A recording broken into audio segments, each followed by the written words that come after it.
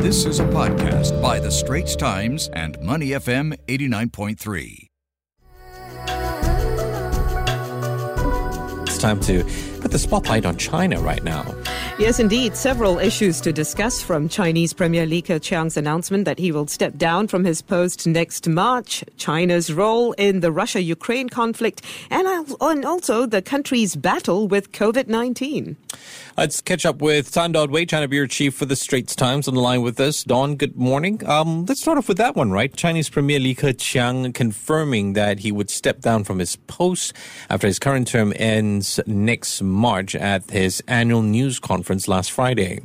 To what extent, Dawn, might this be a sign of a wider upcoming reshuffle, amid questions also over the future of President Xi Jinping? And also give us your take on frontrunners to be Mr. Li's successor. Hi, good morning. Yes, there's never been any question that we can expect a reshuffle at the 20th Party Congress to be held in October or November this year. And Mr. Li is expected to step down as premier because he's already served 2 5-year terms, which is the limit. He could still stay on in the Politburo Standing Committee, which is the apex of power in China, but just not as premier. We have actually, in November last year, made some predictions about who some of the possible candidates are to become the next premier, and also the vice premiers and those who could potentially make it into the standing committee. Essentially, who becomes the next premier hinges on China's informal 7-up, 8-down rule, which is an informal retirement age rule that sets 67 as the age limit for those who wish to be named to the Standing Committee or the wider Politburo. Anyone who is age 68 or older will not be able to qualify. Obviously, Mr. Xi, who's been in power for a decade now, is in a much stronger position to pull his allies into the political inner circle to serve alongside him. So we have our eyes on Li Qiang, Shanghai's party secretary, who is one of President Xi's men. But Mr. Xi also has to appease the other factions within the Communist Party. And so there's also a likelihood that current Vice Premier Hu Chunhua, who has been groomed for years and is part of the Communist Youth League faction, he could be moved up to become Prime Minister. But if Mr. Xi bends the retirement age rule, then by seniority, current first-ranked Vice Premier Han Zheng could then become the next premier. We've written quite a lot more than these 3 men, so please do go to the Straits Times website for our previous special report on who could be in China's next leadership lineup. Yeah, that's a pretty good article. You can head over to straitstimes.com. Just search up who will be in China's next leadership lineup. Those are the keywords that you can find that article. We've also got to discuss this issue, Dawn. It's been making headlines for the last few days. U.S. officials are saying that Russia has asked China for military equipment to support its invasion of Ukraine. And, of course, this came up during Jake Sullivan, U.S. National Security Advisor's talks with Yang Jiechi, China's top foreign policy official, who has actually brushed off the claims. So let's talk about this. What do you know so far with regard to Mr. Sullivan's talk with Mr. Yang? What is the U.S. and China trying to achieve with this conversation? Of course, will China heed U.S. and European calls to help contain the issues with regard to Ukraine? You know, with Russia with half of their resources frozen count on China. Tell us more. The Chinese Foreign Ministry's response yesterday to those reports that Russia had asked for military help was that the U.S. has been spreading false information against China about the Ukraine war and that it was done with sinister intentions. And it proceeded to repeat its official line that it has been playing a constructive role in promoting peace talks and that it was imperative that all parties exercise restraint.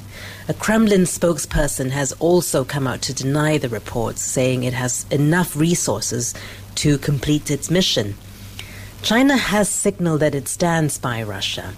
Even after Russia invaded Ukraine, China has refused to condemn the attack or called it an invasion, and its Foreign Minister Wang Yi last week reinforced that point by categorizing Russia as its most important strategic partner and called the relationship rock solid.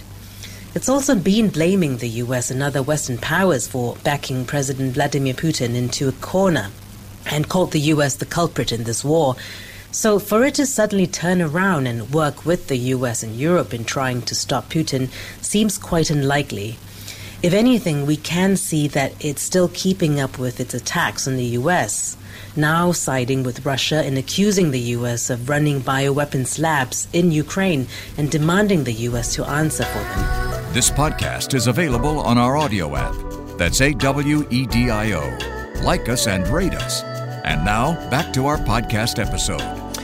Don, we were talking about this yesterday. Perhaps you could give us your insight. China scrabbling to address its most severe COVID-19 outbreak in 2 years. They've reported soaring cases, and a fresh wave has seen the country tweak its zero COVID policy by allowing rapid antigen tests for public use.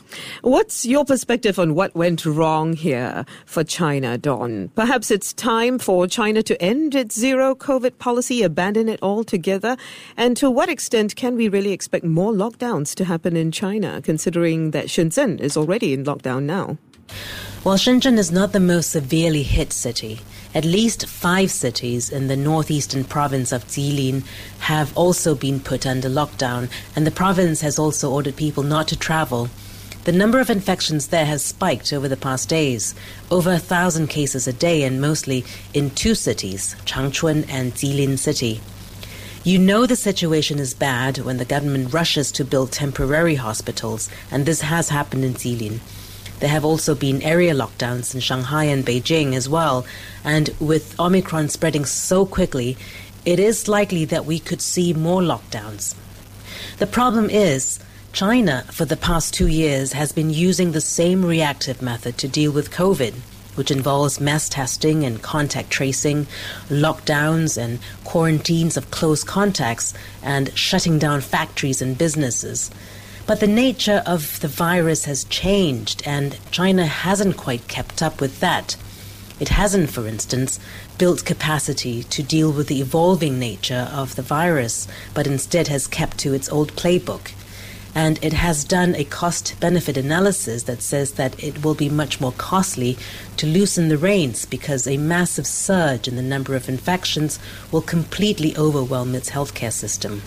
There are many questions about how it can possibly sustain itself, especially when its economy is facing multiple challenges this year, and people are getting increasingly fatigued and disgruntled by this zero COVID policy, and have started to question if it was time to consider coexisting with COVID instead, especially when Omicron has proven to be less fatal. But it will be hard for China to reverse the narrative that it's been touting, which is that its stringent COVID policy has worked and it's one of the most successful countries in the world to keep COVID in check.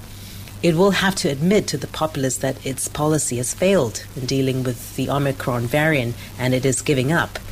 There are, of course, also doubts over the efficacy of its vaccines against Omicron. Okay, we've been speaking with Tan Don Wei, China Bureau Chief for the Straits Times. Appreciate your time. We'll catch up with you again next week. The Asian Insider Podcast channel is also available on Apple Podcasts, Spotify, Google Podcasts, and our audio app. That's AWEDIO. Like us and rate us.